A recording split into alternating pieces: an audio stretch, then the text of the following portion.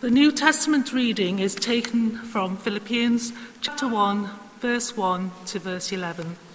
This can be found on page 980 in the Bibles in the chairs.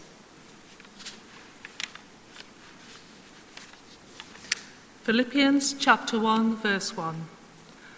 Paul and Timothy, servants of Christ Jesus, to all the saints in Christ Jesus who are at Philippi, with the overseers and deacons. Grace to you and peace from God our Father and the Lord Jesus Christ. I thank my God in all my remembrance of you, always in every prayer of mine for you all, making my prayer with joy, because of your partnership in the gospel from the first day until now. And I am sure of this, that he who began a good work in you will bring it to completion at the day of Jesus Christ.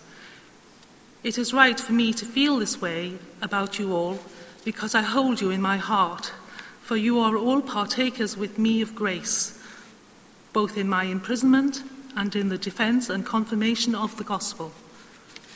For God is my witness, how I yearn for you all with the affection of Christ Jesus, and it is my prayer and your love that your love may abound more and more with knowledge and all discernment, so that you may approve what is excellent, and so be pure and blameless for the day of Christ, filled with the fruit of righteousness that comes through Jesus Christ, to the glory and praise of God. Here ends the New Testament reading. And if I haven't had the chance to meet you, then let me introduce myself. My name is Ken Matthews, and I'm the minister based here at St. Joseph's Church. It's great to see you out this afternoon. And you join us, as Ben says, as we start this new series, digging into the book of Philippians, under the title, The Joyful Life. So we're asking, what does it look like to live a life full of joy? Well, let's pray, and then we can take the first few steps in finding out the answer to that. Let's pray.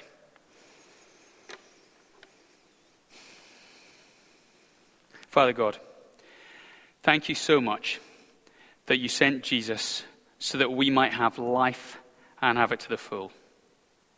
Help us as we open your word up this morning to see how that can be in a world full of trouble, stress and heartache. We pray in Jesus' name. Amen. Have you ever been looking forward to something so much that you haven't been able to think about anything else? Might be an up-and-coming holiday, for instance. That might be on your mind. Or maybe it's a special event, like a birthday or an anniversary. Or maybe it's just the end of a really stressful, busy, pressurized period of life. The end of exam periods were always like that for me. I couldn't wait to get to the end. But what about you? What have you looked forward to? What are you looking forward to? My eldest daughter, Lucy, went to her best friend's birthday party yesterday. Trampolining in the morning, fast food for lunch, and then a sleepover overnight to boot to finish. It's great being a kid, isn't it? I'm so jealous. Kids get to have all the fun. But what was she like on Friday night before she went, as I tucked her into bed? Daddy, I'm going to Emily's party tomorrow. I am so excited. I just cannot sleep. And as I looked into those blazing eyes and that beaming face, I thought to myself, here is a young girl who has either had too much chocolate today or who is going to a really great party tomorrow. And if you're looking forward to some future event, that's how you feel, don't you? You're happy, you're excited, you're buzzing. How you feel is being directed not by how things are in the present, the here and now, but how they're going to be in the future. It's the future that shapes how we feel and how we act in the here and now. Well, as we open up this book of Philippians, we find a guy called Paul writing a letter to a church in the Greek city of Philippi in around 60 AD. And he writes because he wants his Christian friends there to feel joyful. Why? Well, because Paul was a smart guy, and God had helped him to understand two things about life. Number one, that life on planet Earth is really, really tough sometimes. But number two, that if we stick with God, then the future will be unbelievably brilliant. So he writes this letter to encourage them and us too to look forward to God's future in a way that will transform our present difficulties and doubts. So we won't stop thinking about it, won't stop talking about it, won't stop rejoicing in it. And the starting point for that joy is thankfulness. Do you see that there in verse 3? I thank my God in all my remembrance of you. And in these 11 short verses, he thanks the Lord for what he has done, for what he is doing, and for what he will do. Do you get that? The past, the present, the future. What God's done, what he's doing, and what he will do. Can there be anything more important in your life and mine this afternoon than that? Without knowing that, our lives just don't make any sense, do they? So let's have a look at the first of those thank yous. As Paul says, thank you firstly for the work the Lord has done. And what is the work the Lord has done? Well, let's rewind back to verse 1 and see if you can spot it. What has he done for the Philippians? Paul and Timothy, servants of Christ Jesus, to all the saints in Christ Jesus who are at Philippi, with the overseers and deacons, grace to you and peace from God our Father and the Lord Jesus Christ. So what is the work the Lord has done? Answer? Well, look what they're called here. All the saints in Christ Jesus who are at Philippi. They're saints. Really?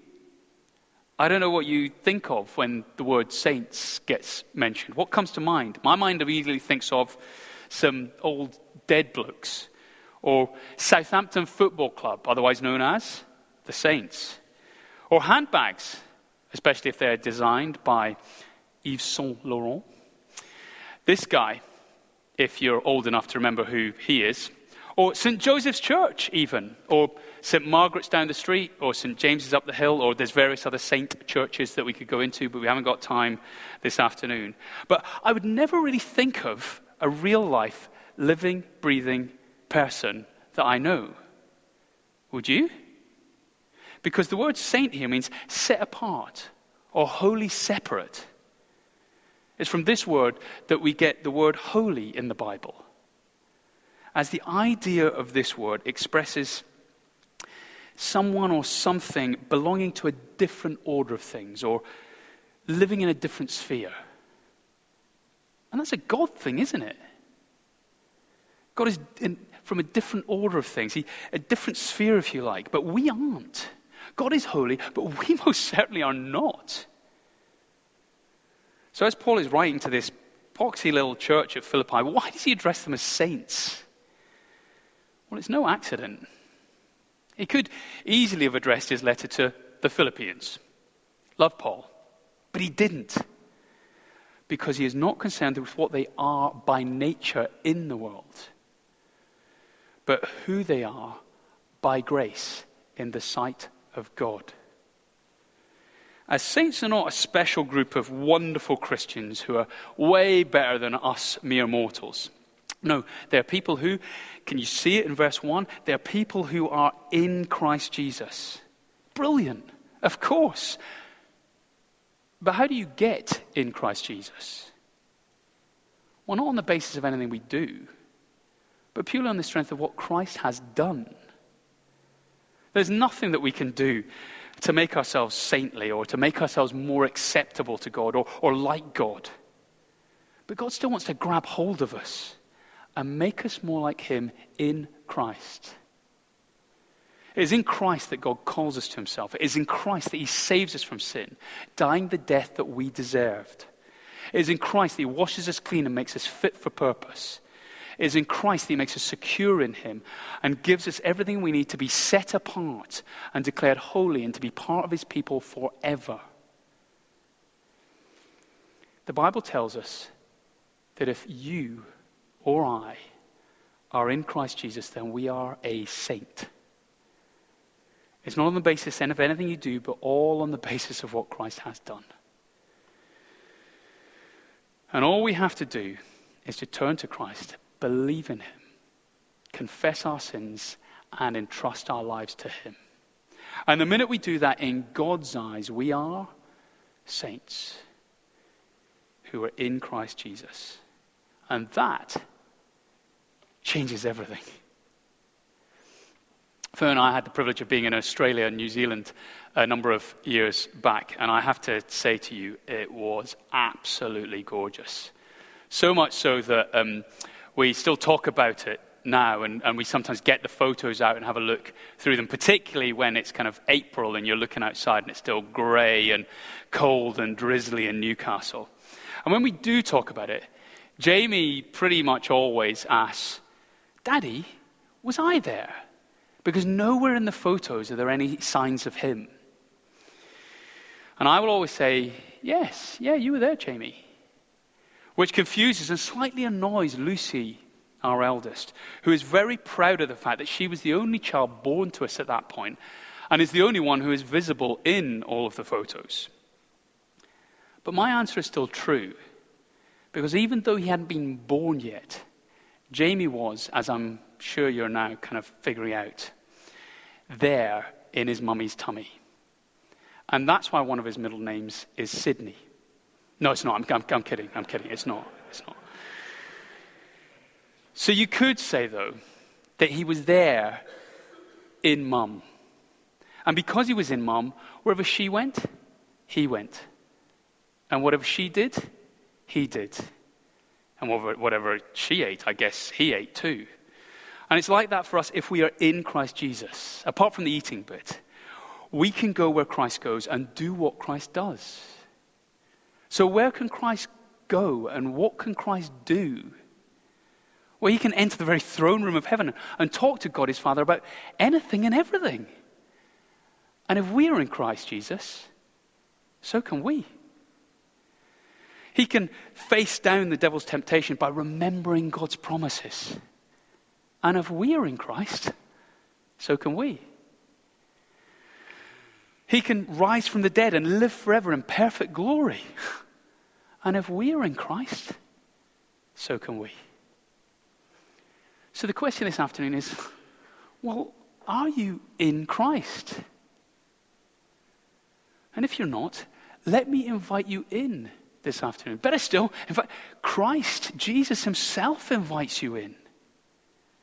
Maybe today is the day to say yes to that invitation. This little booklet here, Why Jesus, gives you a little bit more information about that. So do grab one of them from the display racks on the way out there at any of the exits, and you can read a bit more about that. Or perhaps it might be helpful to you to come and chat to myself or Ben about that at the end of the service. That's Paul's first thank you for the work that God has done in making the Philippian saints. Secondly, here is the work the Lord is doing. What is God doing amongst the Philippians? Well, let's dive back in at verse 6. As Paul gives thanks for the Philippians, he says, "And I am sure of this, that he who began a good work in you will bring it to completion at the day of Jesus Christ." In other words, God finishes what he starts.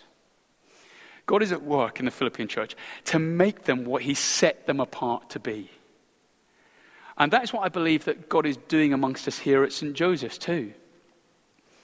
Now I realize that for some of us in this room, that thought terrifies us. It terrifies us because we're not sure that we can trust God to change us. God at work in me? What is he going to change me into? A Jesus freak? No! Well, can I tell you from a distance that I know probably enough of you well enough by now to say that you need as much help as you can get. No offense. And can I say that quite a few of you know me well enough to know that I need even more help than you do. So if you're one of these people thinking, oh no, what is God going to change me into? Can I say anything is better than we are at the moment? So rejoice that the Lord has begun a good work in you and that he is going to carry it on. He's going to take you somewhere. And because he is the gracious Lord who gives you a new identity as saints, even though you don't deserve it, you can trust him. And while some people here might be thinking, no way, I don't want him. Others sitting here are thinking, I do want him, but I just can't see him at work in me. You've been trekking along this road with the Lord Jesus for a long time, and you find it difficult to see any kind of change in your life. Some of you every now and again will pluck up the courage to speak to your spouse or some friends and say, hey, listen, do you actually see any change in me? Because sometimes the more you try to grow in grace, the harder it is to see it in your own life. And some of you are terrified that God might not fulfill his promise. But the Apostle Paul says, you can't say that about God. What God has started, he will finish. If he's called you and made you his child, then he is going to take you somewhere. Sometimes we doubt God's ability to do it. Because actually, what we are counting on is not his ability, but our own. If I'm the one who's holding on to God's hand, then I can just let go at any point. But if God has a grip on my hand, then he will never let me go. His plans always work out, and they are always loving, even when they don't look like they are. Even though we try to push God away or run away or just give up on it, he keeps holding on to us, always and forever. So Paul is confident that God is at work among the Philippians, not because they were super strong Christians who read their Bible and prayed every day.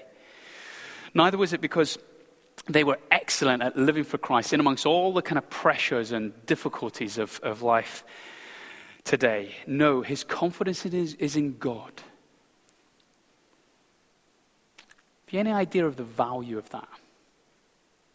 You and I are encouraged day after day on the telly and in magazines to try this strategy to change your life or that strategy to change your life. So that by the end of the day, you're left with this great big list of things to do. And if you haven't done them, then they just crush you. They just take you out. And the Lord comes in and he says, I have a plan for your life that I'm going to work through in your life so that in 1 year, 2 years, 10 years' time, you will be a totally different person. And Paul sees this happening with the Philippians. The Lord is at work, lighting up their hearts through the wonders of his gospel, the good news of Jesus. He takes the initiative through Christ to bring him to himself. He starts the work. He keeps it going. And yet, they are to cooperate with his work. It's wonderful, isn't it? God does the work, but we work too. Like a young son with his father, or a daughter with her mother. An apprentice with the master. God works, but we work with him. And Paul here is rejoicing in verses 7 and 8 because he sees the Philippians' work, their care and concern for him as evidence that the Lord is working in them. As I was preparing this, I got really, really excited. I know it probably seems like I do get a bit overexcited from time to time, but I got really excited because what Paul saw in the Philippines, I see in our church family too. Oh, we're imperfect, just as they were in Philippi. But I see people in our church family who at personal cost themselves have kept going as Christians, kept going, even though at points it was just like treading through treacle and they just wanted to give up.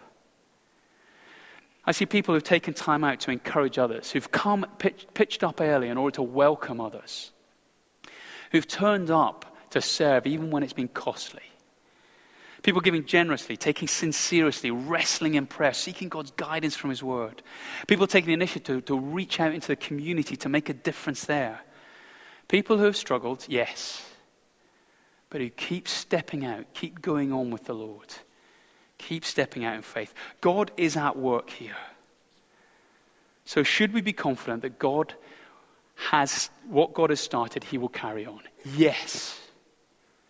But will we be happy with what we've got? No. We always want more, don't we? We should want more. Which is why there is a third and final thank you here. As Paul turns his mind to the work the Lord will do. Let's dive back into Philippians 1 and check out verses 9 to 11. As Paul says, "And it is my prayer that your love may abound more and more with knowledge and all discernment, so that you may approve what is excellent, and so be pure and blameless for the day of Christ, filled with the fruit of righteousness that comes through Jesus Christ, to the glory and praise of God." What does it look like for God to carry out to completion the work he has started in us? Well, it looks like this, doesn't it? As here Paul prays that the Philippians' capacity to love might increase. That's the starting point of his prayer. That their love might, verse 9, abound. And that word here has the sense of overflowing, wave upon wave, cascading like a waterfall. I stood next to a pretty impressive waterfall in the States last year. It was so powerful that just standing next to it, I got drenched by the splashes from it, by the spray. And that's the image Paul has in his mind here, I think. He, in essence, says, I long that your love might flow in such a way that it would just kind of rush out of you, overflow from you, so that everyone around you might get soaked by the spray. But this love, though it may be impactful, is not blind. Christian love is not mindless sentimentality. No, Paul also prays that our love would grow in knowledge and depth of insight. He wants them not just to love more, but to love more wisely. And the word used here is knowledge of the things of God. So Christian love involves a thoughtful concern for the truth of God. And Paul is saying that our love will go wrong unless we also grow in knowledge. So as I grow in my understanding of the Bible, I am loving you. For as I open up God's word, I find that it is the one place in life where my self-seeking and self-justifying thoughts and deeds and desires are regularly challenged and changed. Do you ever stop to ask yourself, why am I really doing certain things? It is crucial for us to stop every 24 hours and spend time with God, letting God examine our hearts and speak to us. That is an essential part of love abounding in us. Because our aim here is that we should be able to figure out from God's word what is excellent in life, what is best in life. And Paul says, that is ultimately what I want for you. That your love may abound more and more in knowledge and depth of insight, so that you may be able to figure out what is excellent, what is best in the light of? In the light of what? Verse 10. What God is going to do in the end. This wonderful, glorious day of Christ. Paul is saying that this reality is what is awaiting all of us. And it should change the way we think and we act right now. What is best will be what lives in keeping with the fact of that coming day. So you may have already decided what you're going to be doing tomorrow, for this week. You've planned that out. Or for this term, or for the next 5 years even. But if it hasn't taken account of the fact that one day Jesus is coming back to reign gloriously for all eternity, and on that day you will meet him face to face, and he will look you in the eye and he will say to you, what have you done with the life that I gave you? If you don't try to work out your now in the light of that day, sadly, you're on the road to nowhere.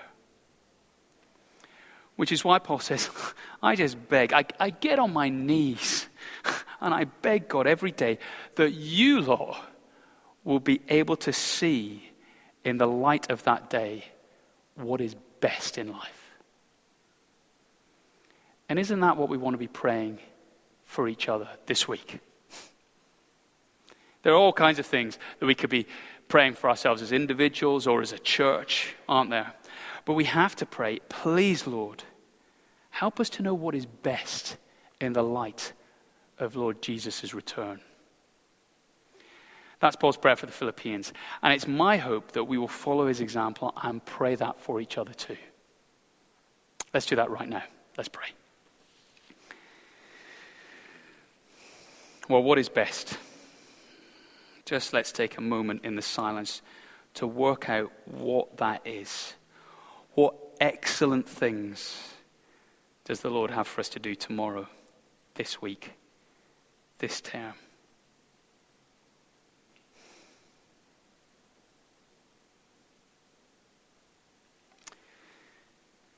Oh, Father God, we thank you that you are committed to finishing the work you have started in us, keeping us, growing us, and bringing us home to be with you forever. Keep us prayerful until that great day. And as we pray, we ask that in those we pray for, your love would abound, as we pray it would in our lives too. And we ask all this for Jesus' glory.